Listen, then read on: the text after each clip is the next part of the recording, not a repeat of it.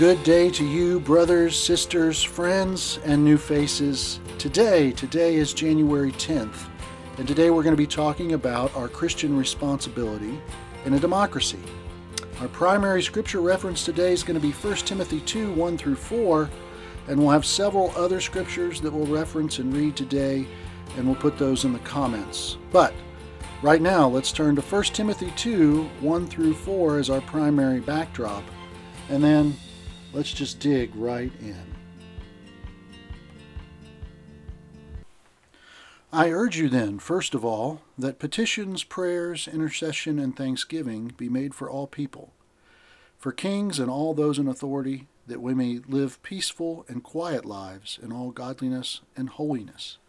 This is good and pleases God our Savior, who wants all people to be saved and to come to a knowledge of the truth.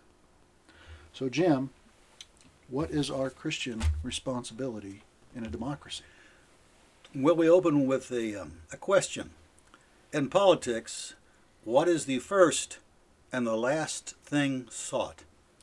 And the answer to that is power. In our current events of the day, we've got elections, some presidents, some senators. It's in the air. Everyone's talking about it. And the question is, who's going to get the power? And if they get the power, can they keep the power? That's the current event. The Christian expectation is very simple. Well, what does God, who has the power, expect from us? It is important to remember that because when Pilate was interrogating Jesus, we're thinking now of John 19, Jesus is not responding. And Pilate says, you're not going to respond? Talk to me? You're not going to say anything? Don't you know that I have the power to let you go free or the power to crucify you? And Jesus says, very frankly and calmly, you would have no power at all if it were not given to you from above.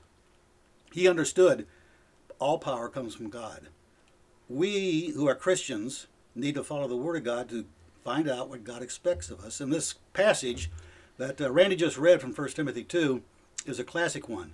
It's also confirmed by Romans 13. In that passage, Paul talks about government, and again he says it's about law and order. As you can tell from 1 Timothy 2, those 4 verses, it's clearly about things that are based on some kind of law and order. Likewise, 1 Timothy 2, verses 13 and 14, even repeats the same phrase that Paul uses, that the powers that be are ordained to punish the evildoer and commend those who do good. And so, with the passage before us in 1 Timothy chapter 2, those verses clearly point out that there is a need for stability, for law and order. And that is the first priority and the only one that is addressed here in this passage. It is interesting to notice that it's about peace and quiet, verses that Randy read. And when we talk about peace and quiet, it's not about the kind of peace and quiet that you can have with a totalitarian government. Totalitarian governments have always been able to have peace and quiet, but this is God's peace and God's quiet for we who are Christians so we can live holy, godly lives. It's for us first and foremost. And it's a kind of peace and quiet that leaves us undisturbed. You don't worry about someone breaking in your door at 2 a.m. in the morning without any kind of authorization and disturbing the family and hauling people off, as happens in so many countries. Believe me, they have stability and they have peace and quiet, but that's not what this passage is referring to. God wants people to have good order in their lives, in their community, their cities, their countries, their culture. And therefore, we are to pray for this kind of stability, peace and quiet. Not vote for this kind of stability? Not vote for it, pray for it. Prayer is at the top of the list. Remember in the days of the Roman Empire, as is the case throughout almost all of human history, people did not vote. They had a government over them. It wasn't chosen by them. It was in place. It leaves. Another one comes in. But what can be done is we can pray for stability because no political system, no government can exist unless there is law and order and peace. Chaos benefits no one. So, with that in mind, remember that God is a God of order. And Genesis chapter 1 starts off with God created the heavens and the earth in the beginning, and the earth was without form and void, and darkness was upon the face of the deep. That's chaos. Then God calls for light, because light scatters darkness. You can see things. And then the next day he divides the waters from the waters, because you can't have water everywhere. And the third day he divides the water from the land.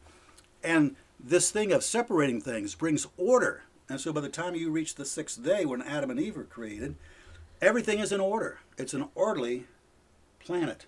And that's what God wants for his communities, which are his. He owns the world. So we pray for that, because without order, nothing happens. I read a quote by the great historian Will Durant, writer of histories of the 20th century and all those centuries previous, and has 11 volumes, I think it is. And he said when he was young, he just wanted freedom. And he said, now that I've gotten old, I realize you got to have order first, because freedom comes out of order. Otherwise, it's just all chaos. So this is what we end up with, chaos, in which no government can survive if we don't have order. Now, what is the goal then of having order? And then the very next verse, verse 3, tells us it's good and pleasing in the sight of God, who desires everyone to be saved, not just our leaders, but everyone else. And so the prayer for order is in order that the word of salvation goes forth and people can hear it. We're not concerned about the government in place. So you can have law and order regardless of the type of government. Exactly, as we're going to see when we get to an illustration, which is very pertinent, from the Old Testament. And so other considerations like voting are just not in view. Whatever we think about voting, nonetheless, throughout most of human history, and certainly most of Christian history for 2,000 years, Christians did not vote. The governments were already in place. But the priority has not changed, and it never changes, because this works, this 1 Timothy 2, emphasis on prayer for law and order, for peace and quiet, which benefits everybody, works in all times and in all places.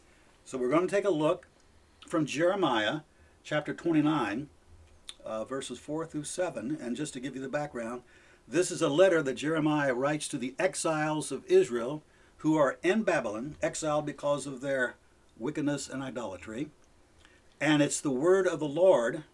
He dictated it to Jeremiah. And in this we see what God wants his people to be in the land of Babylon. This is what the Lord Almighty, the God of Israel, says to all those I carried into exile from Jerusalem to Babylon. Build houses and settle down. Plant gardens and eat what they produce. Marry and have sons and daughters. Find wives for your sons and give your daughters in marriage, so that they too may have sons and daughters. Increase in number there. Do not decrease. Also seek the peace and prosperity of the city to which I have carried you into exile. Pray to the Lord for it, because if it prospers, you too will prosper. Interesting that the Lord instructs his people to pray for this enemy city that they've been carried off to and for its prosperity. Yes, and one can almost imagine a conversation, because they're doing none of these things. None of these things, because the prophets around them are false prophets, as you read the rest of chapter 29, and they're prophesying lies, and they're going to be there 70 years. That was the prophecy that Jeremiah had, 70 years in exile. So they're listening to lies that they're not going to be there long, they're going to be back home, and so they're not doing anything. And so the Lord God says, listen, settle down, plant, produce food, marry, get your people to marry, intermarry, and have sons and daughters, multiply, and then have children, have grandchildren. And especially pray for the peace and prosperity of Babylon, because in their peace and prosperity is your peace and prosperity. Well, I can imagine a conversation. As soon as they heard that, the Jews saying to the Lord God, what? Yeah, what you talking about? we're supposed to be praying for these idolaters? That's tough. Yes, pray for the idolaters. And by the way, that's what you were, and that's why you got exiled. You mean these people who don't fear God? Yes, pray for these people to prosper and do well. And by the way, you're there in Babylon because you didn't fear God. And our children and grandchildren, they're going to grow up in a pagan environment. Yes, but you pray for the prosperity and the welfare of this place, this city, and you continue to worship me, of course. God wants peace and order, even prosperity, everywhere. So here is Israel in the peculiar position of being in a foreign land which is pagan and idolatrous, and yet God says, pray for them, that they may have peace and prosperity, and like any place else, rear children, have grandchildren, and continue to plant and reap and live life like you're supposed to. You hear this echoed in the New Testament too, when Jesus says to pray for your enemies. Pray for, exactly. Yeah. So there's a carryover there with the ministry of Jesus. So, and of course, in this situation, it's pretty obvious they're not going to be seeking power. This is the whole problem, and this is the pattern we want to discuss in the rest of this broadcast. Don't seek power. Don't seek to revolutionize them, overthrow them. Seek their peace and prosperity, because you will have peace and prosperity. So why is there this problem with seeking power? Why doesn't it work? Because we make constitutions and laws, and yet the people seem to do other than what is put down on paper. We're going to turn to a passage in the Old Testament, Deuteronomy 17, verses 14 through 20, which outlines for Israel, when they finally do get into the land, this is long before their exile, this is the first time they enter into the land, and they want a king, the directions that God gives them on how to do this. And then we're going to go later to 1 Samuel 8 and find out how they in fact did it. When you enter the land the Lord your God is giving you, and have take possession of it and settle in it, and you say, let us set a king over us like all the nations around us. Be sure to appoint over you a king the Lord your God chooses. He must be from among your fellow Israelites. Do not place a foreigner over you, one who is not an Israelite. The king, moreover, must not acquire great numbers of horses for himself or make the people return to Egypt to get more of them, for the Lord has told you, you are not to go back that way again. He must not take many wives, or his heart will be led astray. He must not accumulate large amounts of gold or silver. When he takes the throne of his kingdom, he is to write for himself on a scroll a copy of the law, taken from that of the Levitical priests. It is to be with him, and he is to read it all the days of his life, so that he may learn to revere the Lord his God, and follow carefully all the words of this law and these decrees, and not consider himself better than his fellow Israelites, and turn from the law to the right or to the left. Then he and his descendants will reign a long time over his kingdom in Israel. Interesting. You hear this, and then I immediately think of Solomon, who had all these horses. Yes, and that was the beginning of the downfall of the kingdom. Solomon, in all of his wisdom, did a couple things. He had tons of silver and gold. Now, God said He'd made him rich. That is true. But what Solomon did with that is a different story. Yeah. He also multiplied wives, and he went into idolatry. So it's interesting, in Deuteronomy 17, don't seek horses, which is the power of that era. Yeah. We talk Like about tanks. horsepower yet today, do we not? Yeah. That's where the power was. And don't seek wealth, because there is power. So it's a very severe limitation of the power of the king. And beyond that, the king is to be subjected to God, to fear God, and to trust in His word, have a copy of it made, and carry it with him, and day by day have it in front of them and read it. Now the question is, how many times with the kings of Israel, once they finally got in the land and did have a king that they wanted, like all the nations around them, as Deuteronomy 17 states, what happened? Let's take a look at this. 1 Samuel chapter 8, verses 4 through 9. So all the elders of Israel gathered together and came to Samuel at Ramah. They said to him, You are old, and your sons do not follow your ways. Now appoint a king to lead us, such as all the other nations have.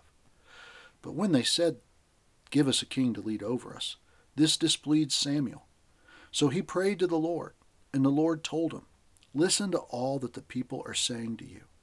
It is not you they have rejected, but they have rejected me as their king, as they have done from the day I brought them up out of Egypt until this day, forsaking me and serving other gods. So they are doing to you. Now listen to them, but warn them solemnly, and let them know what the king who will reign over them will claim as his rights. It's kind of a little bit scary there, right? Yes. The interesting thing here is, first of all, they, like Deuteronomy 17, the Lord himself stated, when they asked for a king, like all the other nations have king, here's how they do it. But there were caveats there, no seeking of excessive kinds of power, and absolute subjection to the fear of God and the rule of the law of Moses. And you hope you get a good king. And you're right. You're looking for a good king. Yeah. Absolutely. In verses 10 through the rest of that chapter, Samuel outlines what's going to happen with the king they want, who is like all the kings of the world, because since they've rejected God, as God himself says, they've rejected me, it means they want a king like all the nations in this sense, not to have a government that's a monarchy, but to have a king who has all the power. For whatever strange, unbelievable reason, they didn't want the power of God. They traded the power of God for the power of politics of people, of kings. And having rejected God, all there left is indeed absolutely to get a king like all the other nations have, which is a king who rejects God, because they were all God rejectors. All the nations around Israel, they rejected the God of Israel. And so, oddly enough, ironically enough, that phrase fulfills itself there in rejecting God. So they trade his power for political power. Might also point out that the elders were representing all the people of Israel, and this was a very popular vote. Everybody was for it, and it was wrong. The idea says something about the popular vote. Yeah, the popular vote. Yeah, so to think that we take a vote, the majority won, in so many cases, not only here but throughout history, doesn't mean a thing. They want, and listen to this. This is so, again, unbelievable. We want a king who will fight battles for us in the wars. Their memory is so short they have forgotten how they got to this land. God fought their battle against the Pharaoh. I mean, God himself did it. He split the Red Sea, they walked through, he closed the waters. They didn't have to lift a spear, a sword, anything. He completely wiped them out. Because they rejected God, that only happens once more in Israel's history. It happens in 2 Chronicles 20, I believe, with Jehoshaphat, yes. And there, all the enemies reign around Israel, and they're going to take on Israel and annihilate Israel and kill the king, Jehoshaphat. And Jehoshaphat and his choir, and they all go out with the soldiers to march, but they prayed to God. But God has made all the enemies, previous to they get to the battlefield, fight each other and destroy each other. When they reach the battlefield, all they see is dead bodies. Yeah. And all that's left is the spoils of war, which they collect and take back with them. God was going to fight their battles. Psalms 20, verse 7, is a great psalm for this. It says, some trust in chariots, some trust in horses, but we trust in the Lord. And good song by that, too. That's right, yeah. There's is a that good right? song. Okay. Yeah. And so what happens is they've rejected God, and God accommodates them. This is what you want? Okay. God tried to work with them, of course. They were very stubborn and perverse people. So what is the result of this, then? That they got their own kind of king that they wanted and rejected God. Well, basically, in all of Israel's history, there's 39 kings. One of them actually was a queen, Queen Athaliah, and she was no good either. Out of those 39 kings, there were really 5 good ones, and if you want to squabble a little, there's maybe 3 or 4 mixed ones of good and bad. But basically, there were 5 good ones. That means 34 of the kings were bad. That's like a 12% approval rate. That's really... It's not very good. It's not very good at all. It's terrible. And as a result of that, of course, after Solomon's death, the nation splits. And you've got these tribes in the north which go all over to idolatry under Jeroboam. And you've got Judah and Benjamin there in the south. And so, and it stays that way until Upper Israel and Southern Israel all become so corrupt, they go into exile. And the Assyrian people come in and take out Israel, the top 10 tribes.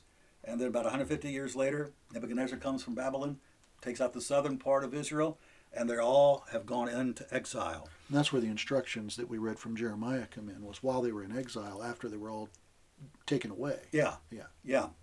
You're there, so prosper. Pray for the prosperity and the peace of the people you're around, and get to the business of living.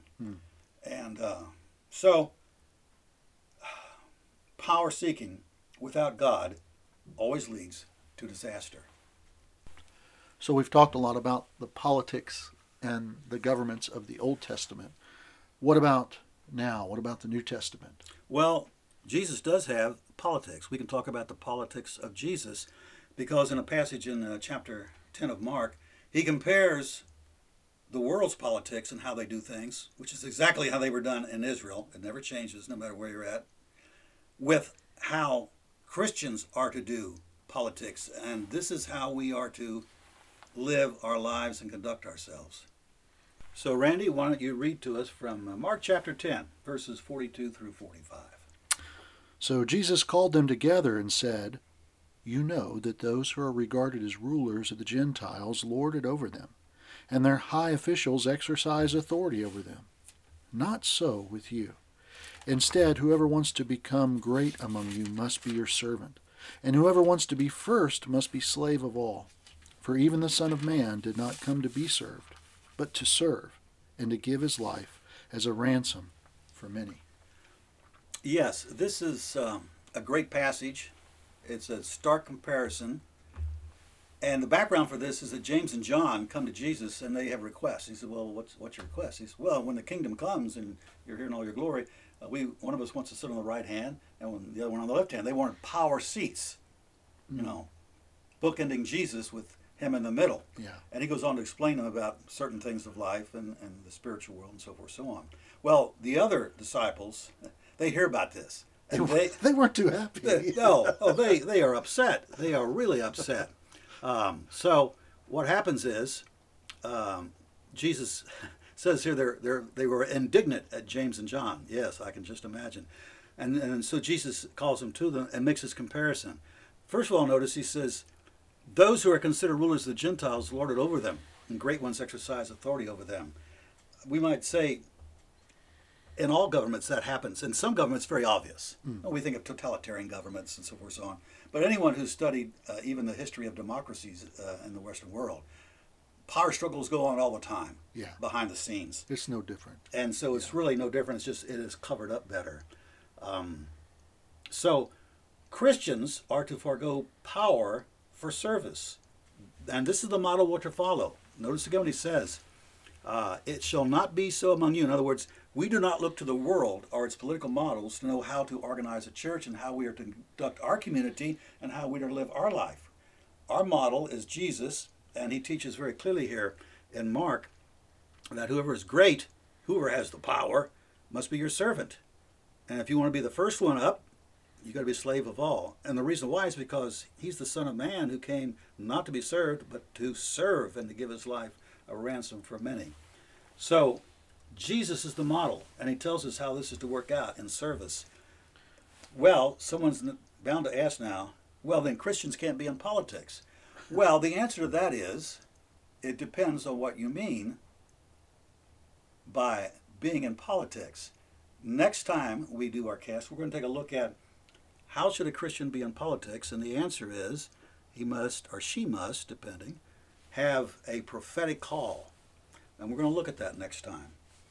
Meanwhile, as we close, here's a thought.